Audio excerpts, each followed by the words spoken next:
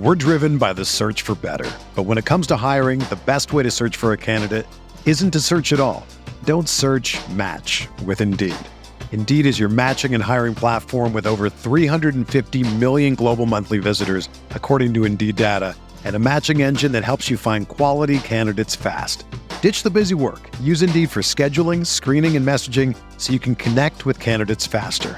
Leveraging over 140 million qualifications and preferences every day, Indeed's matching engine is constantly learning from your preferences, so the more you use Indeed, the better it gets. Join more than 3.5 million businesses worldwide that use Indeed to hire great talent fast. And listeners of this show will get a $75 sponsored job credit to get your jobs more visibility at Indeed.com/Blue Wire. Just go to Indeed.com/Blue Wire right now and support our show by saying that you heard about Indeed on this podcast. That's Indeed.com/Blue Wire. Terms and conditions apply. Need to hire? You need Indeed. Arizona, Colorado, Indiana, Michigan, New Jersey, Tennessee, and Virginia. WynnBET is now live in all these states, and the excitement of Wynn Las Vegas has finally landed in online sports betting and casino play. From boosted parlays to live in-game betting odds on every major sport, WynnBET gives you the tools to win. Sign up today for your risk-free $1,000 sports bet. Download the WynnBET app now or visit wynnbet.com to start winning.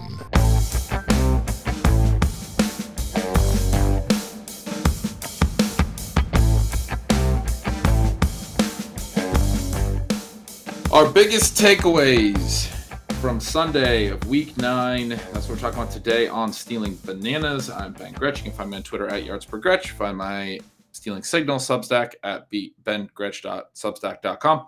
And with me, as always, is Sean Siegel. You can find his Zero RB Watch at Rotoviz and everything else over at Rotoviz. Sean, it was kind of a boring day. We got some upsets, if those are exciting. Everything was more or less low scoring, though. So even some of the upsets were just very boring. Jacksonville beats Buffalo 9-6. One of the most absurd scorelines that I can ever remember. You know, we get Jordan Love's first start, and Kansas City wins that 13-7. Just a bunch of very boring games. How are you feeling about Week 9?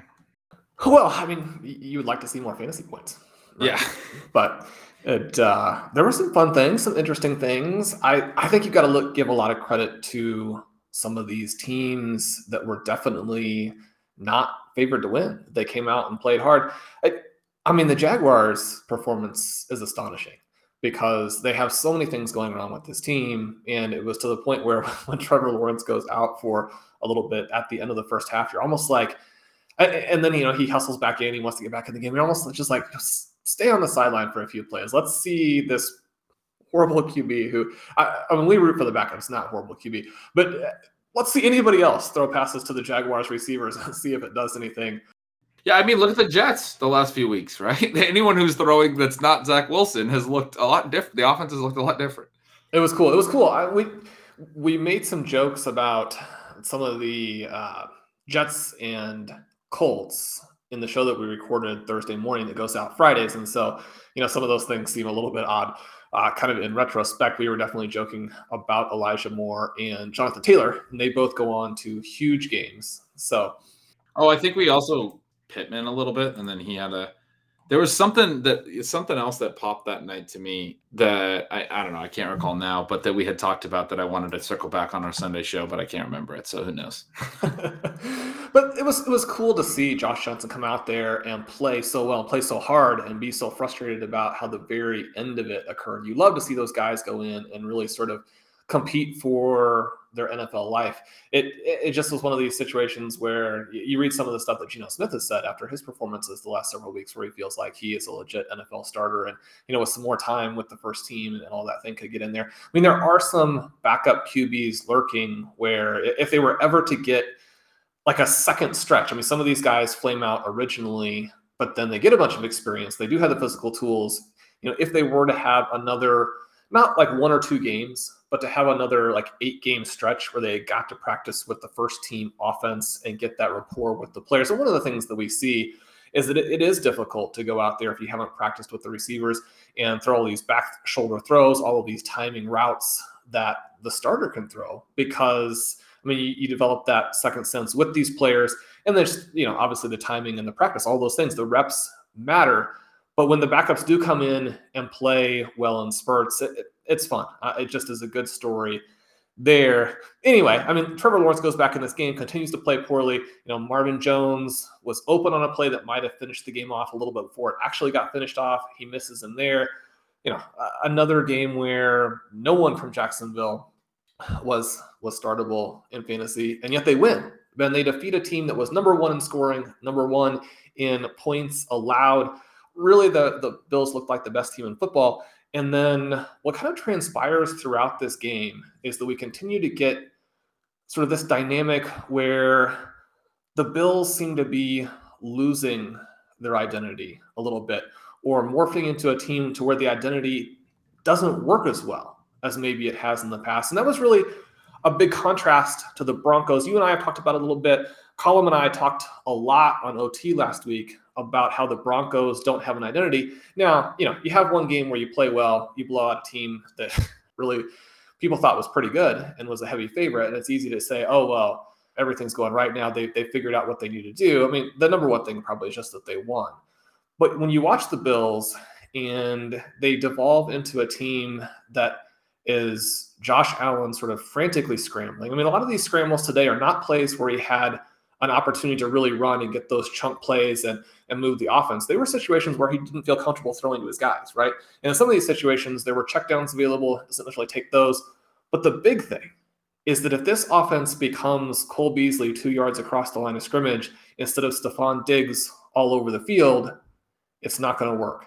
And it really wasn't until they employed Diggs, and again, at all depths, on a variety of routes, sort of late in the second half, that the offense looked even remotely like itself. And then there wasn't enough of that and enough time left to get this win if you're the Bills, you have to win this game. Yeah, I mean, an egregiously embarrassing loss, really. I mean, the Jaguars just got absolutely destroyed by the Geno Smith-led Seahawks 1 week ago, coming out of the bye. That was on the road all the way across the country, and they return home here. But I think that's about the only excuse that I can make. We talked at some point last week about Diggs having some of these games where early in the year I was still pretty confident, pretty excited because he was seeing plenty of volume. There were just a few missed opportunities. There have been some recent, and I talked recently about how, his 1 touchdown game a couple of weeks ago now that could have easily been a 3 touchdown game with a couple of better passes at times. 1 down in the red zone, 1 on a deep shot that became a DPI because it was so underthrown. But Diggs had plenty of room for a long touchdown on that play. I was kind of chalking that up to a bigger game than what we actually had because it was all there. Even though we don't get it in our, in our fantasy lineup for that week, it's like, okay, this is something we can build on for sure. There's the early part of the year, especially, we had still plenty of volume for Diggs this year. And then at some point we talked in the last couple of weeks or last week about, late last year, one of the reasons I was really excited about Diggs, early on, he had a 6-target game in week 3 last year. He had a 7-target game in week 4. Those are his 2 lowest target numbers of the whole year. By week 5, he started to kind of gel into this new offense. He has an 8-target game. That's a 16-target game. He has an 8-target game in week 6. From week 7 on, he doesn't have another game under 9 targets all year, other than week 17, which was a blowout win that his snaps were way down. He played fewer than 50% of the snaps because it was week 17. He go through the 3 playoff games against tougher teams, playoff teams. He gets 9 targets, 11 targets, 11 targets. His production was just fantastic after he sort of assimilated into the offense. You could certainly see things tick up after that first month or so and when he's on a new team. And so my whole thesis this year, right, was he's locked in now. He is the alpha. They figured out that they need to throw to him at all depths, like you said, that they need to throw to him in all crucial spots. One of the big things that they did very well down the stretch last year was on 3rd downs. Allen is so good at extending plays. Diggs is such a good route runner. It seemed like he was the best 3rd down receiver in the league. I mean, he led the NFL in catches. I don't have the stats, but I'm sure he was right up there in 3rd down first down receptions, first down gains, conversions, third down conversions from the receiver perspective. He probably, I would guess, led the league last year. Now we have this year, he has an 8-target game right away in week 2. But these last 3 weeks heading into this Jacksonville game, he had a 5-target game. He had a 7-target game.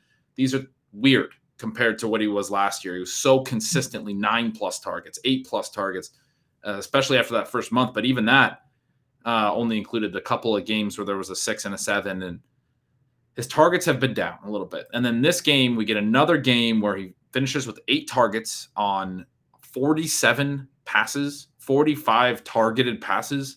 He gets 8 targets. You got Beasley with 11 targets that turn into 33 yards, to your point. And he has 8 catches, 3 yards a target.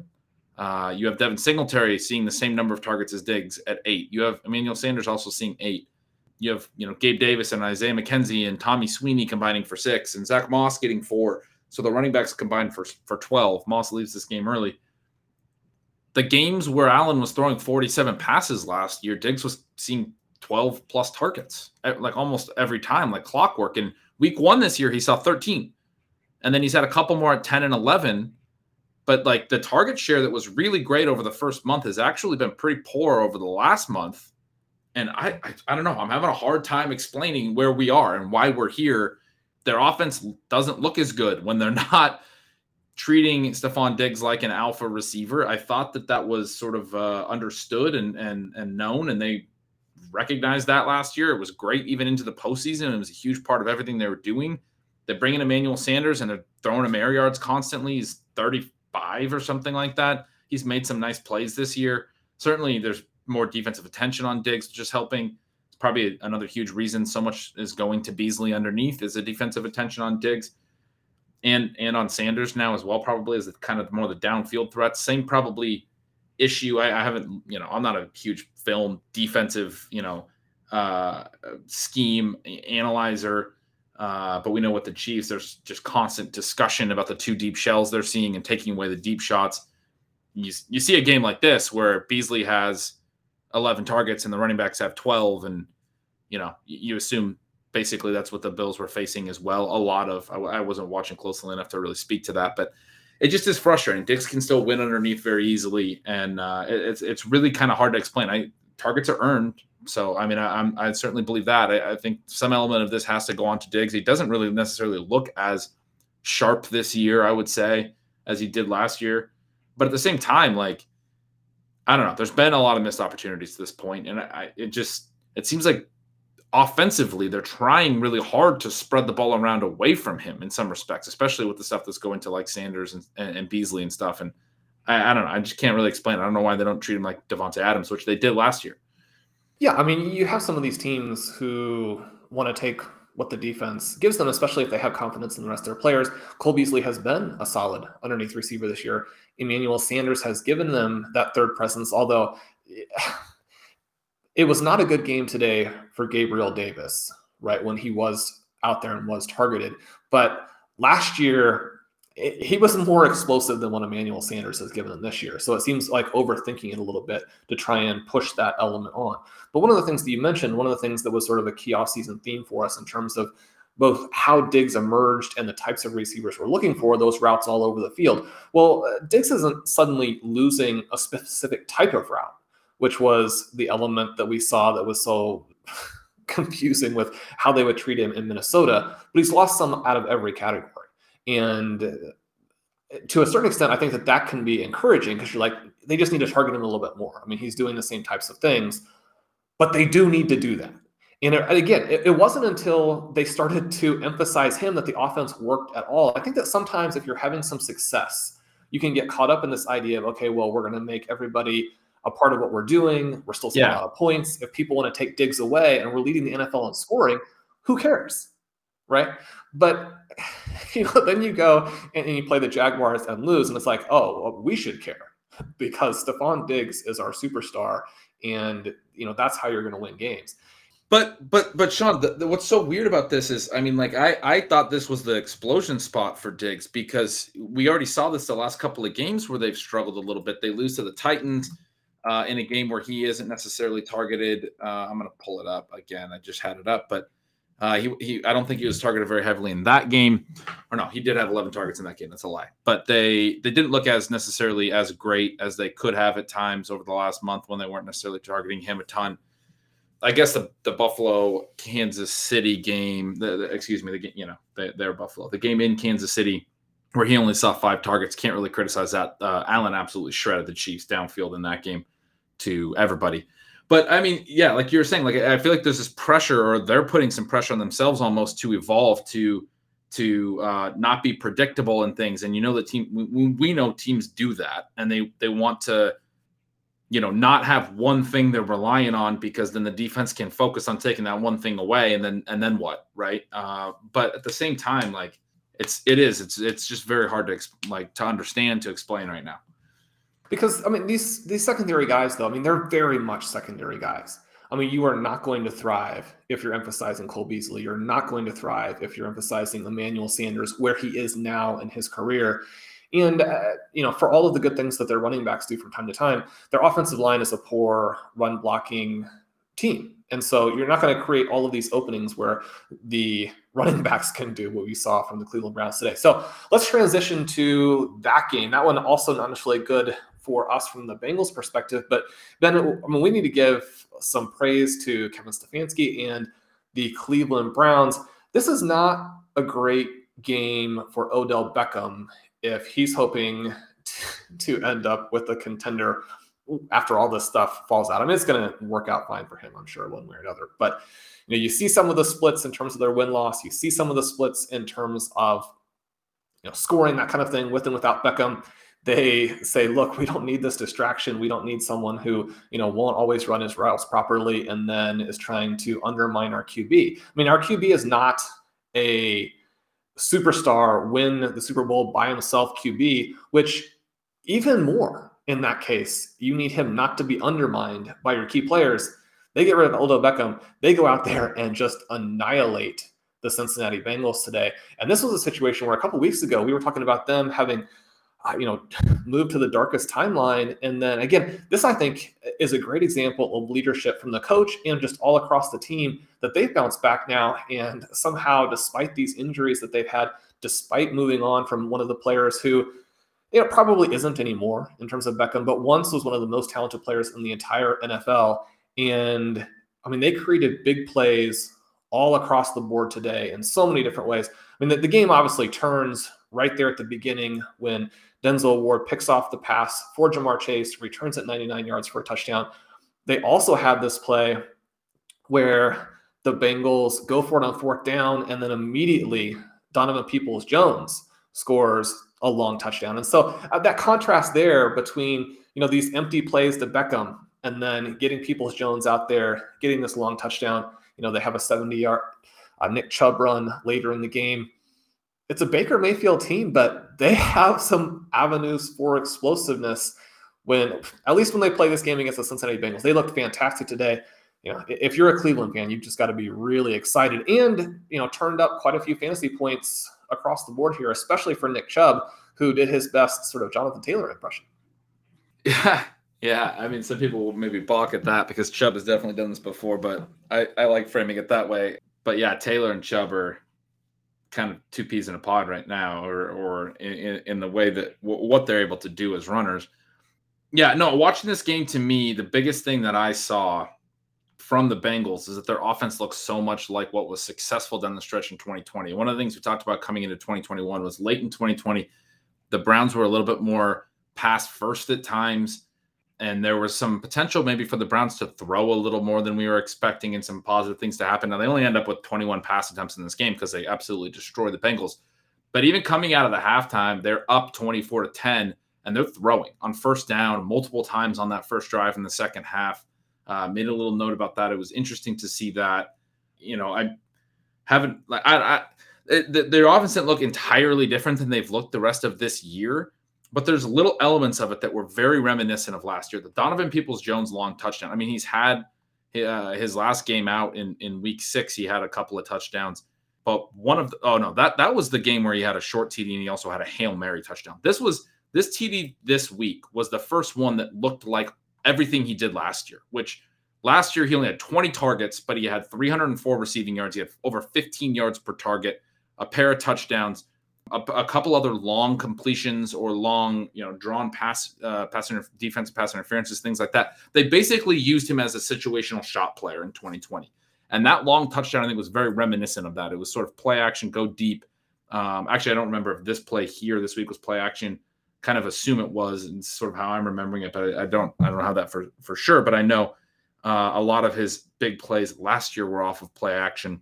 Early this year, especially in weeks 1 and 2, when Beckham was out, they used Anthony Schwartz kind of in that role. They had Peoples-Jones in a more underneath role. It's sort of splitting hairs, but just that play to me was sort of very reminiscent of their 2020 offense. The other part of it that was very reminiscent, spread the ball around to a ton of targets, right? So you had all 3 of the tight ends getting multiple targets, even in a game where there was only 21 passes. You had Landry getting 5 to lead the team. You had Chubb getting a pair. You had Donovan Peoples-Jones getting 3. 8 players get a target on just 21 pass attempts. I mean, that's what they've looked like this year as well. But there have been games where there's been so much volume going to Odell Beckham, and part of that is I can't really explain what. It's another one where I'm stumped. But Baker and Odell, it's hard to explain why they don't fit. We talked a little last week about that theory that Stephen Ruiz wrote about at the Ringer about sort of the area where Odell's running his routes. But Odell certainly has gotten open at times this year. He could go on to be successful on other teams. But at the same time, to your point, for the Browns, it's very clearly addition by subtraction for whatever reason. It is very clearly a better situation for their passing game when Odell's not there. The on-off splits over the last, since he became a Brown, when he's been healthy and when he's been unhealthy, for Baker especially, have been massive. I mean, Baker's been way better when he hasn't necessarily had to feel like he has to find this, number one receiver. And maybe it's just some weird thing where because Beckham's getting open, he feels the need to make that pass when he wants to take another pass or something. I don't know. But it is something that is very bizarre and hard to explain. The net result, though, is when he's not there, Baker's spreading the ball all over. They're setting up these shot plays, which they've done. Certainly they did last year and they've done in the past. And this one hits for Donovan Peoples-Jones. They're using the run game as a huge part of their offense. And Nick Chubb, running for a 70-yard TD helps everything that you're doing. And averaging 9.8 yards per carry today helps everything that you're doing. But at the same time, I would say that I'm now a lot more interested in the Browns offense over the next several weeks because it looked so much like late last year when they were a pretty efficient offense for a stretch. It'll be interesting to see how that evolves for some of the key guys in fantasy. You mentioned the number of targets that Jarvis Landry had today. They did scheme a few things for him inside the 10 that didn't work out. So, there is some potential for, more than what he got today. But I expect him to be so good in some of the things you're talking about with the running backs and with the play action that I don't know he's not going to ever be the guy that he was with the Miami Dolphins when he was uncoverable and young, right? Uncoverable in that up to 10-yard range. Some people would probably resist the idea of uncoverable when all those targets are right across the line of scrimmage, but that can help you, if you're converting first downs on those plays. He's not going to need to be that kind of guy in this offense. It doesn't fit what they want to do either.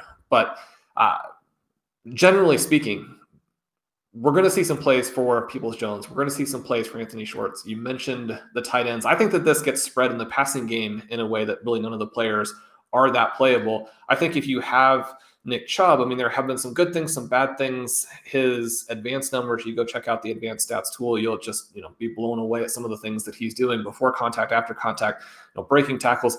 The thing that I was talking about with breaking tackles is that you've got to be able to then gain yards after you do it. And we saw again today with Chubb, and not even necessarily the broken tackle element on that, but that, he's got that gear and he gets to it fast. For a guy his size, the time it takes him to get to top speed is so limited. And that's one of the things that we also saw, obviously, from Taylor on Thursday night, where that hole is there and he's gone. And people are like, you're not going to be able to do the same things you were able to do in college at the NFL level. And no, you're not going to have those plays every game, but that ability to get to the second level and be gone, there aren't that many people who have that. The running backs who do, their fantasy points over expectation are going to be very, very good.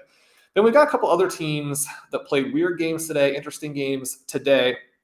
The Ravens come back. We continue to see both them fight from behind On the other hand, we continue to see the Vikings blow leads. Also, this Denver Broncos team, I think, may be the most interesting of the week. We'll get into these right after the break. NFL football is finally back, and there's no need to exhaust yourself searching all over the internet to find NFL tickets anymore. Because TickPick, that's TickPick, is the original no-fee ticket site and the only one you'll ever need as your go-to for NFL tickets. TickPick got rid of all those awful service fees that other ticket sites charge, which lets them guarantee the best prices on all of their NFL tickets. Don't believe it? If you can find better prices for the same seats on another ticket site, TickPick will give you 110% of the difference in the purchase price.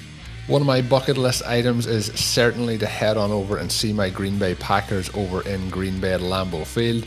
I'm super excited to see how this season plays out for the Packers, whether it's the Packers or any other team that you want to head and get in on the action this season and attend a game. Whether it's a home game for your favourite team or it's on the road, TickPick has you covered. Visit tickpick.com/rotoviz to save 10% on your first order. So if you're thinking of going to a game this season, don't wait. Head on over, get those tickets. That is tickpick.com/rotoviz. We're driven by the search for better. But when it comes to hiring, the best way to search for a candidate isn't to search at all. Don't search, match with Indeed. Indeed is your matching and hiring platform with over 350 million global monthly visitors, according to Indeed data, and a matching engine that helps you find quality candidates fast. Ditch the busy work. Use Indeed for scheduling, screening, and messaging so you can connect with candidates faster. Leveraging over 140 million qualifications and preferences every day, Indeed's matching engine is constantly learning from your preferences, so the more you use Indeed, the better it gets.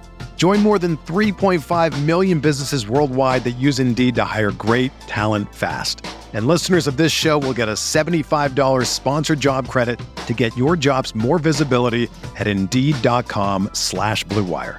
Just go to Indeed.com/Blue Wire right now and support our show by saying that you heard about Indeed on this podcast. That's Indeed.com/Blue Wire. Terms and conditions apply. Need to hire?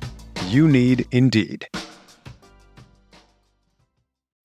When you need mealtime inspiration, it's worth shopping Kroger, where you'll find over 30,000 mouth-watering choices that excite your inner foodie. And no matter what tasty choice you make, you'll enjoy our everyday low prices, plus extra ways to save, like digital coupons worth over $600 each week. You can also save up to $1 off per gallon at the pump with fuel points. More savings and more inspiring flavors make shopping Kroger worth it every time. Kroger, fresh for everyone. Fuel restrictions apply.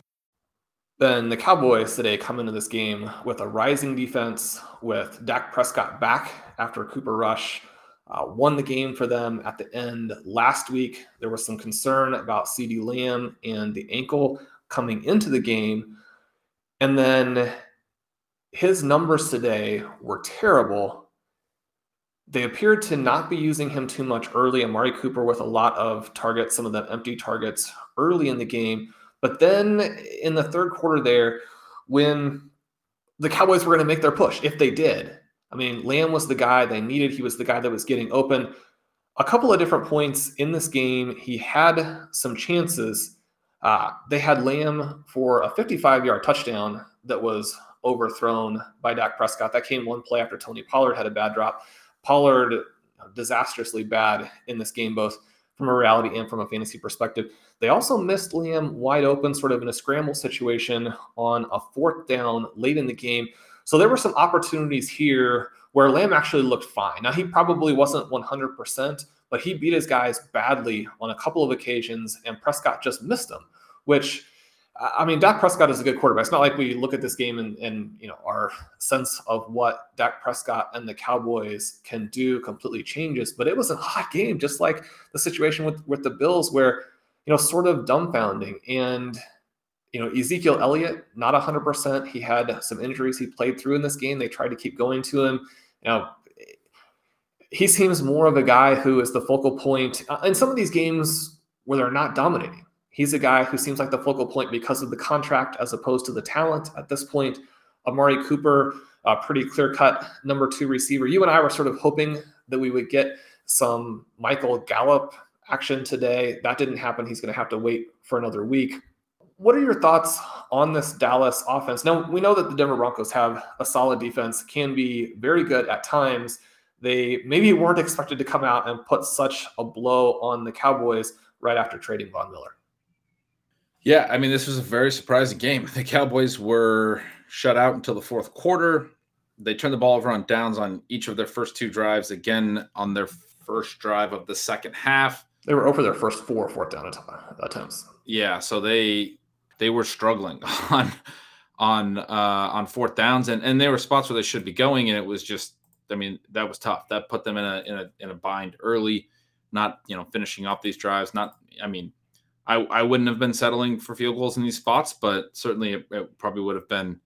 I mean, at least you can make some kind of an argument probably that there's some moral advantage to just getting some points on the board or something like that. But no, I mean, I have in my notes the same that you said. Lamb, one of the key players for me this week that could have had a monster game and didn't. I had both of those plays in my notes that you described basically, twice. Lamb is behind the defense. The second one was on fourth down, like you said, and he gets behind his guy, and both times Dak sort of sails it. The first one is a clear TD. The second one, I think he had a shot to go the entire distance. Lamb also had a 25-ish, I wrote, yard catch that was wiped away by a holding. So you had several plays there. And another player, I mean, I think you put all that well, and I don't have like great analysis on that, but another player who that reminds me of today is Ja'Marr Chase, who we talk a lot about on the show. And we're just talking about the Cleveland side of that game before the break, but Chase had an end zone target go through his hands that he probably should have caught. He also had a couple of other missed opportunities that were, sort of near misses. One right off the fingertips late that could have been a really big play. Defender's kind of on his hip, so he probably gets tackled. That's maybe a 40 or 50-yard gain as opposed to like a long touchdown, but it was like a 40 or 50-yard air yard pass, and it goes right off his fingertips. I mean, it's a few inches further than he can get to it. And then not long after that, he had about a 30-yard catch that got called back by holding for himself as well. So if you had Lamb and Chase, you lost multiple ways today on missed potential long touchdowns as well as completed catches that were called back because of holdings. It was a rough day for some of the key guys from that respect. Not exactly a drop, but T. Higgins has a pass that was thrown, I think, in the only place where he comes down with it and not the defense. He pulls it in originally. It goes through his fingers in the end as he tries to bring it into his body. That was the fourth down late in the game that you're talking about? I switched away from that one. They're getting blown out. No, he has the touchdown early on that also changes the game. And so, yeah, so you're mentioning a second one. There was a fourth down late when they were getting blown out. That was Burrow kind of heaved it up. It was a tough play. The defender was right there, but it was similar to what you were describing, where it seemed like he was in the only position where, in a position where really only he could have caught it, and it seemed like he had a good opportunity to catch it potentially, but was unable to. I don't know that Burrow looked that bad in this game to me most of the time. They did have sort of a relapse of some of those offensive line issues where a lot of the times that the drives broke down, they broke down because of defensive pressure very, very early.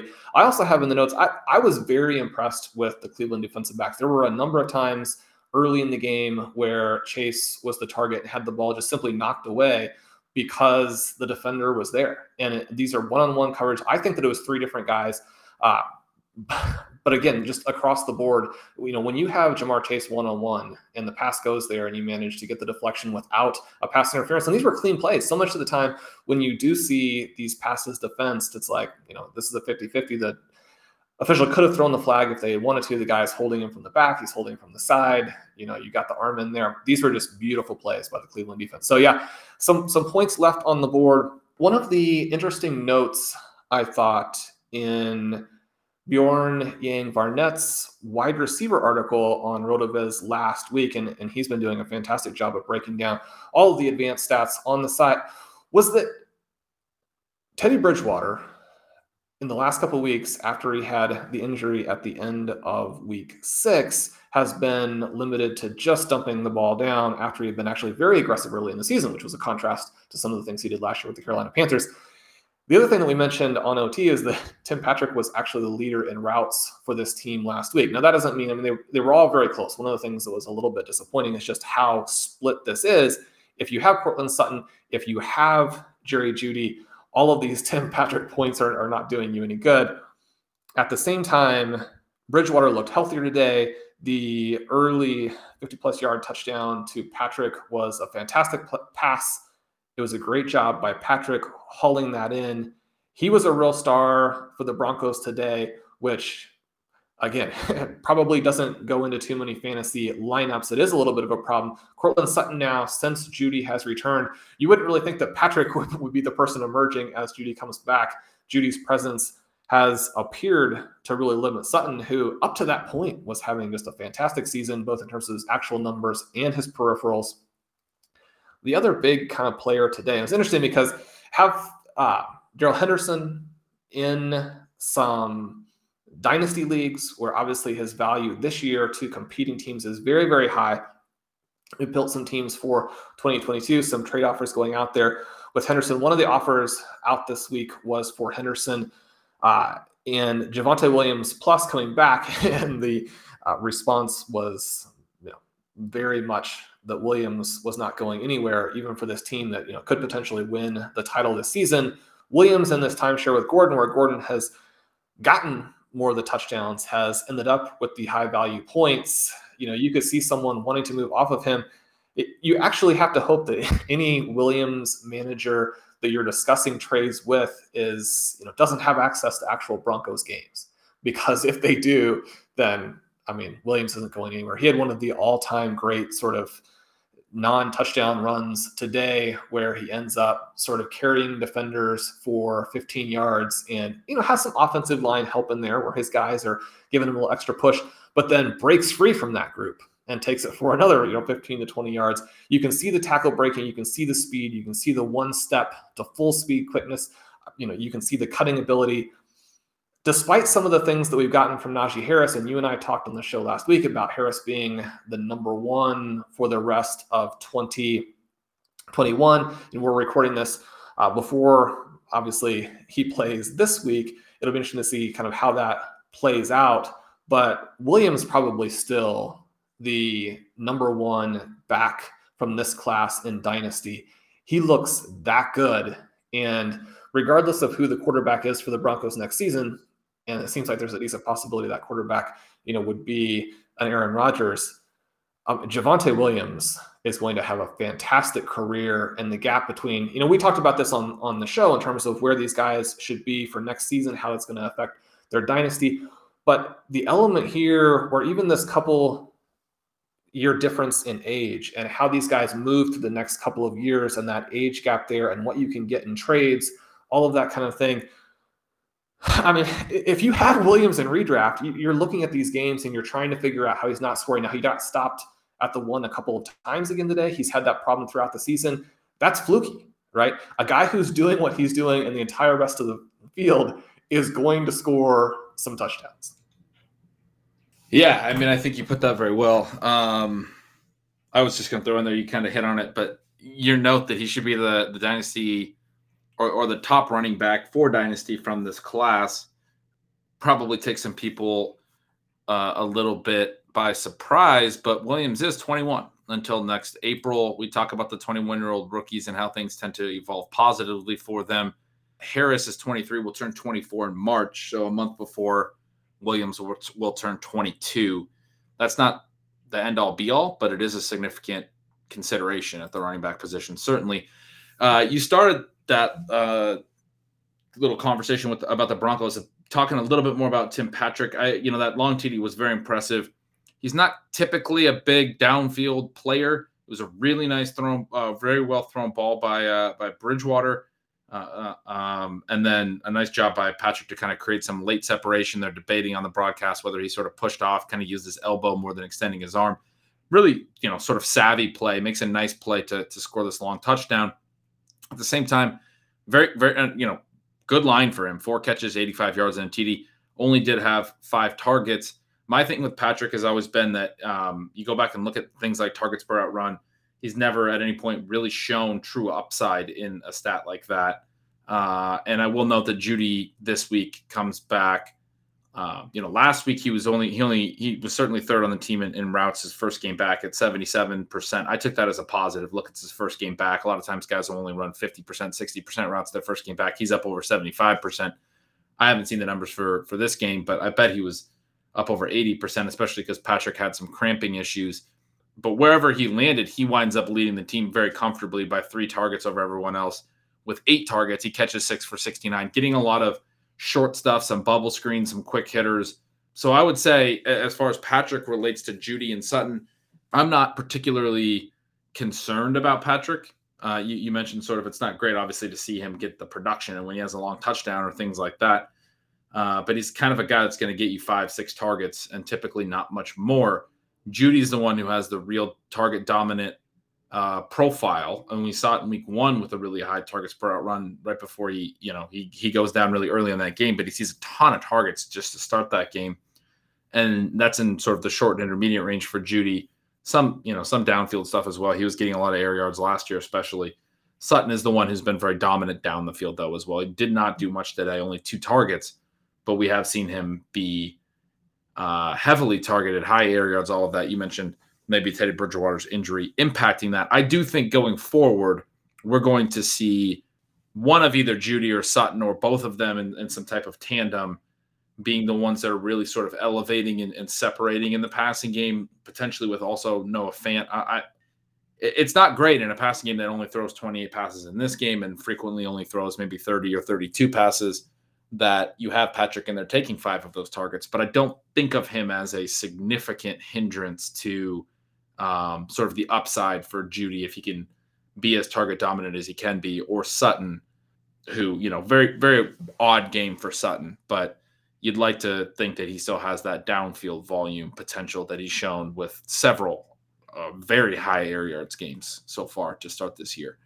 Yeah, I mean, he was one of the main guys talking about in terms of, with Jeudy coming back, that his air yards were so off the chart that even if he lost a decent chunk to Jeudy, he would still be a very playable kind of guy. I'm not worried about Jeudy for the reasons that you mentioned. I guess I am worried about Sutton. I think that when you mentioned that Patrick is not going to be a dominant type of guy with his targets per route and that type of thing, but with the usage that he's getting, I don't think that he has to be a dominant player to be a real issue for Sutton, just because I think that those two guys almost, overlap entirely in terms of where the actual target volume is going to come from, because Judy's going to take it away and is going to be the main player there. And so until it happens, there's always this sense that, okay, well, a team like the Broncos, led by Teddy Bridgewater, where they are trying to get both Melvin Gordon and Javonte Williams touches, both of these guys look like well above average backs right now.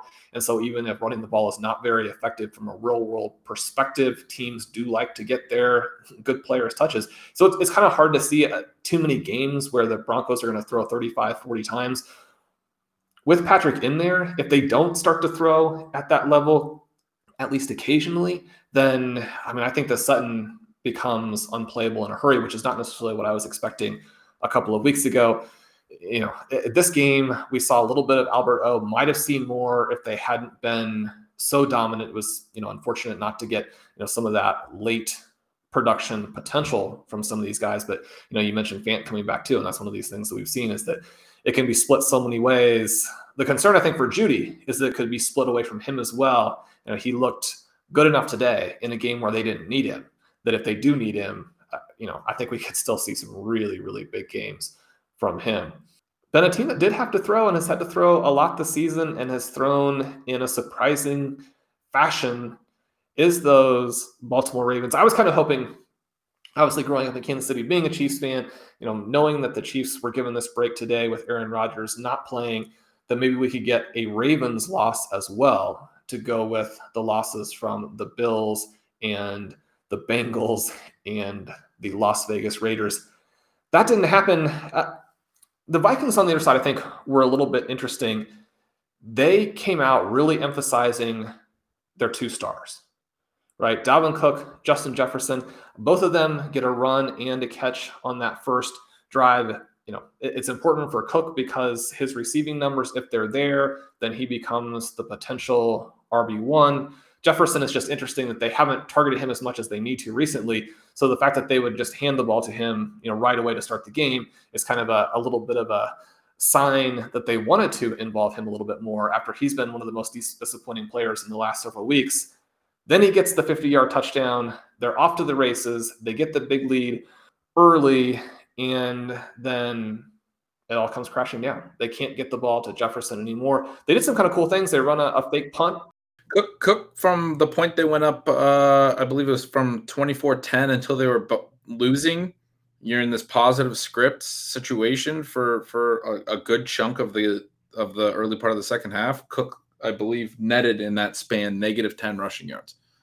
Yeah, they were able to really stick him outside of that big run. And, we talk again all the time about Cook and his ability or his talent level, putting him in this group where he can generate these kinds of runs. But, it's never a great sign when the Vikings talk all week about how, we're going to establish Cook come hell or high water. It's like, you need to do what makes sense for your team when you also have Justin Jefferson there. I like the fake punt. They tried to turn the momentum. Unfortunately, they were stopped very quickly after that. In the third quarter, the Ravens come roaring back. Then, you don't want to be too negative about a guy, but the Vikings did a lot of really good things on defense in this game too. One of the things that you have to deal with when you're playing the Ravens is that they're going to get a lot of plays. They're going to attack deep a lot. You're going to have a hard time with Lamar Jackson's running. In so many ways, the Ravens are doing, like the best way to play football, which is just to have your quarterback be the running back, your receivers go out, you have the extra blocker, all of that kind of thing. In so many ways, it's like the Wildcat, but with a guy who can throw 60-yard darts. The Ravens are a difficult team to handle. It's still unfortunate the Vikings don't come through in this one because they've been so close all year. Kirk Cousins, to me, looks like a backup quarterback, an elite backup quarterback, but a backup quarterback. The Vikings otherwise are playing so well that they look like a Super Bowl contender if they had a top 10 QB. Now, obviously, only 1/3 of the teams in the NFL can have that. Yeah, I agree.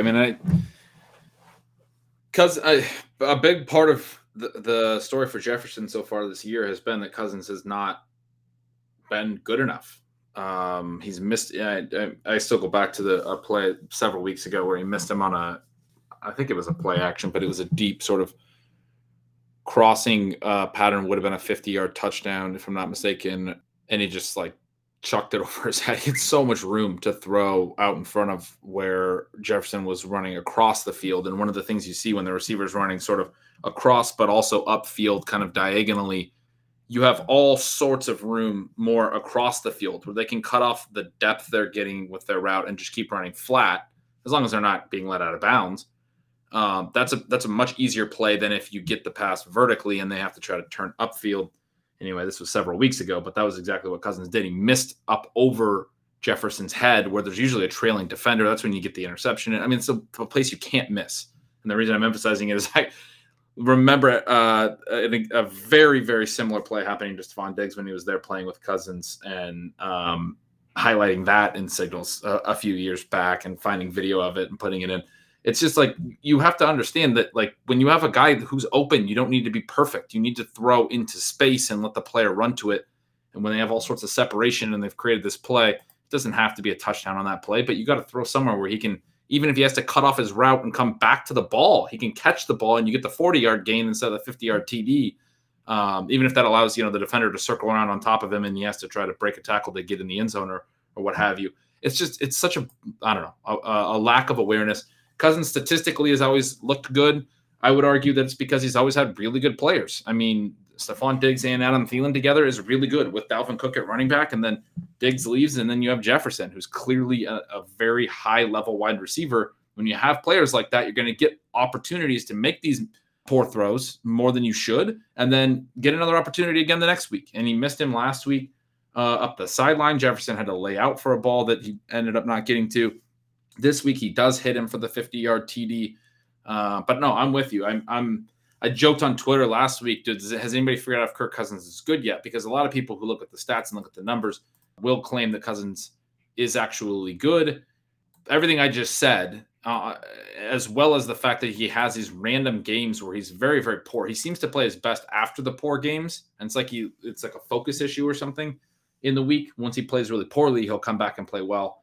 But it's not, I mean, that's not something that you're going to be able to, the lack of consistency is not something you're going to be able to ride to a Super Bowl or anything like that. So I'm kind of with you. I'm on the side of this Kirk Cousins enigma question that he's not actually very good and gets more opportunities than many other quarterbacks because of the talent that has been around him basically since he left Washington. But yeah, it was a disappointing game, I think, for them. They get out to a big lead. Cook has a really good long run early. I just looked at the game log. It was actually only -8 yards, and he really only got the one carry. And it's not like I'm saying they need to just feed him a ton of carries, but I had played him in DFS, so I was coming at that from the perspective that I was waiting for this 100-yard bonus.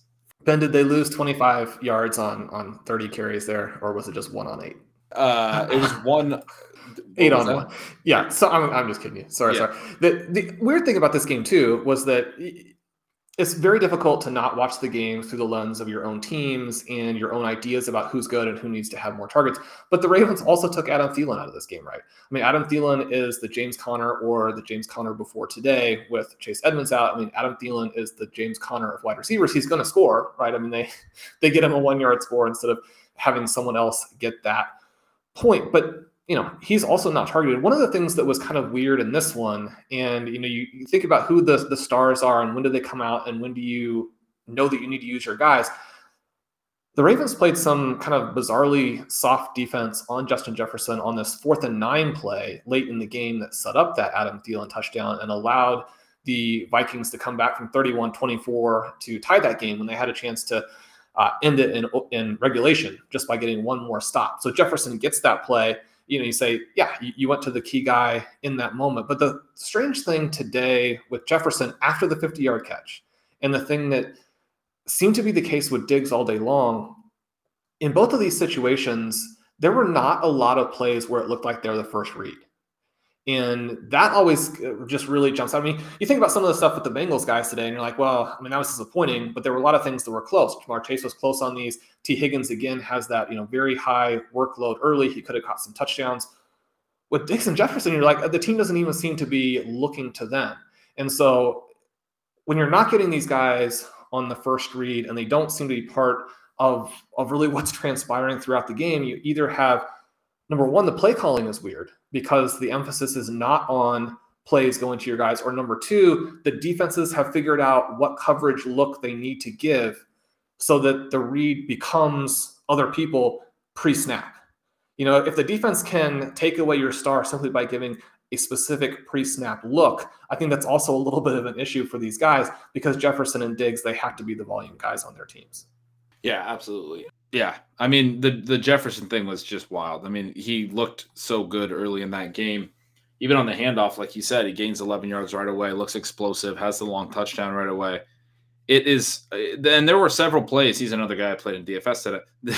There's several plays where he is open and Cousins is not identifying it. And it is, it is frustrating. They're not like, it's that idea that we talked about last week of like calling, thinking players, not plays when the teams are calling plays and things like that. I mean, that's sort of, I was thinking of that when we were talking about Diggs as well, but these teams are not thinking players enough. They're thinking plays or or they're not thinking of the right players. I mean, I don't understand why, like you said, first read and stuff like that is sort of what I'm commenting on, is that these teams need to be more aware of, particularly like with Jefferson today, who just goes invisible, and it's not because he's not getting open. I mean, he legitimately was very open, but Cousins is not looking his way. And it's like, what are you doing? How are you not thinking we need to get the ball to Jefferson if he can get open?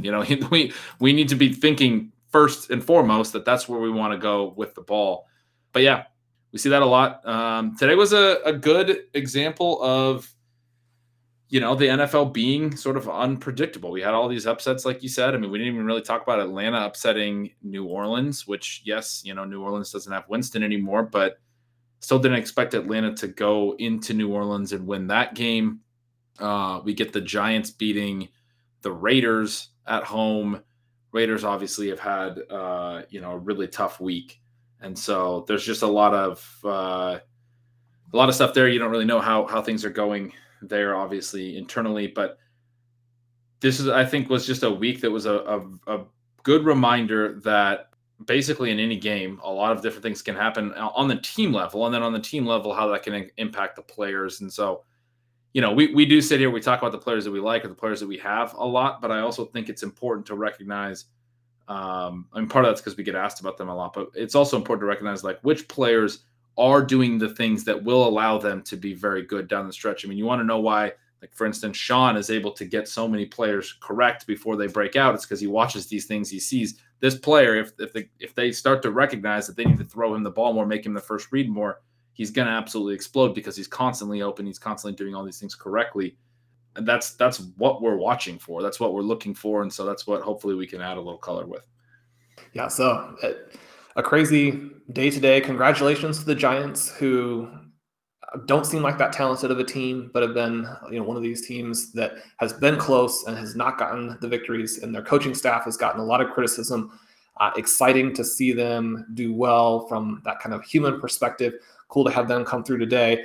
Just huge performance from the Jaguars, from the Broncos. You mentioned just now the Atlanta Falcons, the Cleveland Browns. Just congrats to all of these teams pulling the upset. I mean, it's not just fantasy that's fun out there. This was a great weekend from an underdog reality perspective. And one final note, though, Sam Darnold still sucks. Well, we didn't talk much about Sam Darnold, and I haven't watched that game yet. But as the bottom line is scrolling throughout the day, I'm thinking to myself, Sam Darnold versus Bill Belichick doesn't seem like a great matchup, right? I mean, it can get lost, and I don't think that it does too much probably, but, Bill gets a little tarnishing with, what Tom Brady does last year, what they're doing this season. And especially, I mean, if they don't lose this kind of field goal battle at the end of their game with the Buccaneers, I mean, people would now be looking at the Patriots, I think, as the AFC favorites. Maybe they are the AFC favorites. I mean, the Ravens do come through today, right? And Lamar Jackson, it was another Lamar Jackson day where he made plays that were inexplicably bad, and then plays only he can make. He rallies his team, to the victory. But, with the Chiefs where they are, with the Bengals, really just crumbling, right? I mean, they have now lost to the Jets and gotten annihilated. I don't think that most of us probably are rooting for Bill Belichick. We're not rooting for the Patriots. It'd be great to actually see them go through a stretch of being inconsequential, but at the same time, just respect for the greatness involved there. People do not think what you're saying to be true. I mean, I've heard a lot of people that are like, just face it, it was all Brady, the players make the plays. I'm not saying that's what everyone says, but I've had to push back on this point a lot. It feels like over the last couple of years. I mean, even early they had a really tough year last year. They had the most opt-outs by a mile.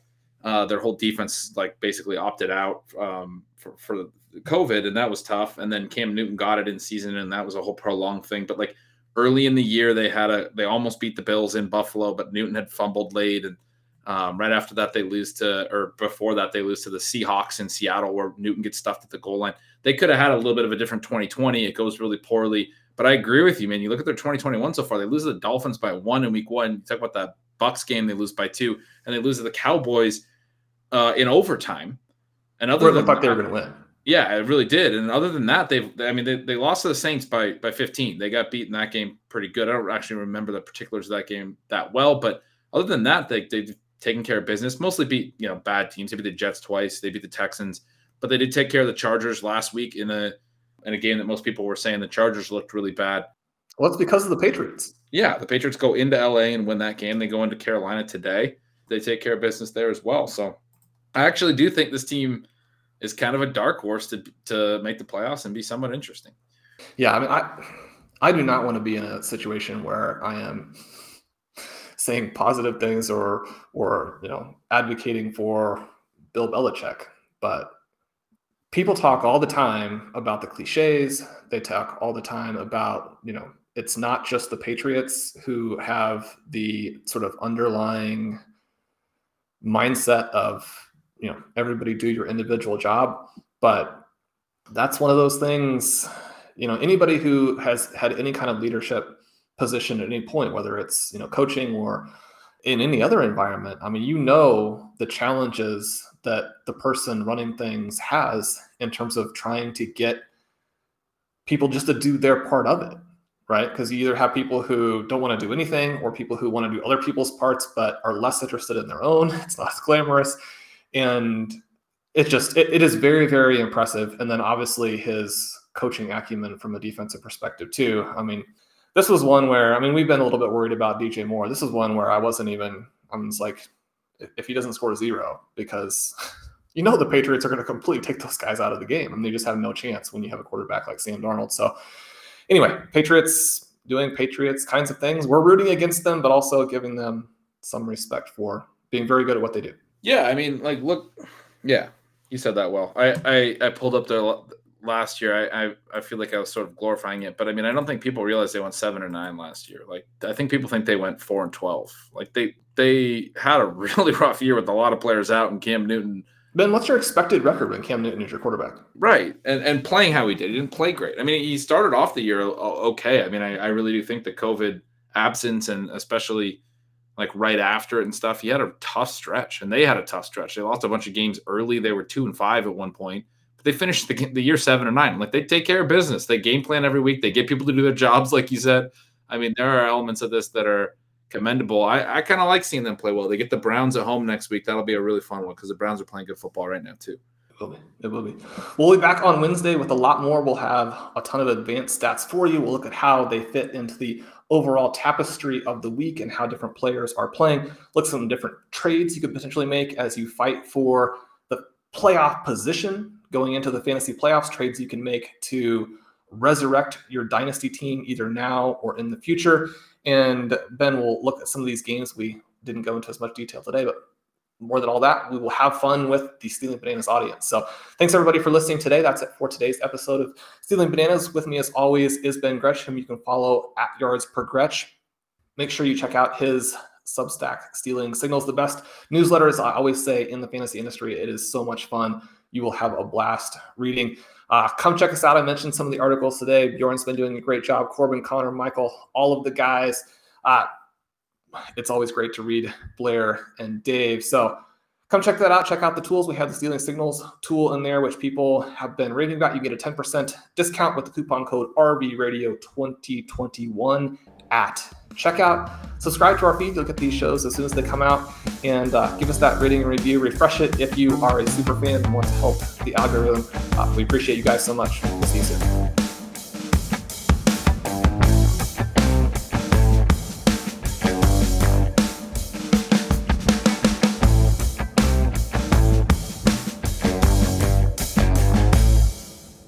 Everyone is talking about magnesium. It's all you hear about. But why? What do we know about magnesium?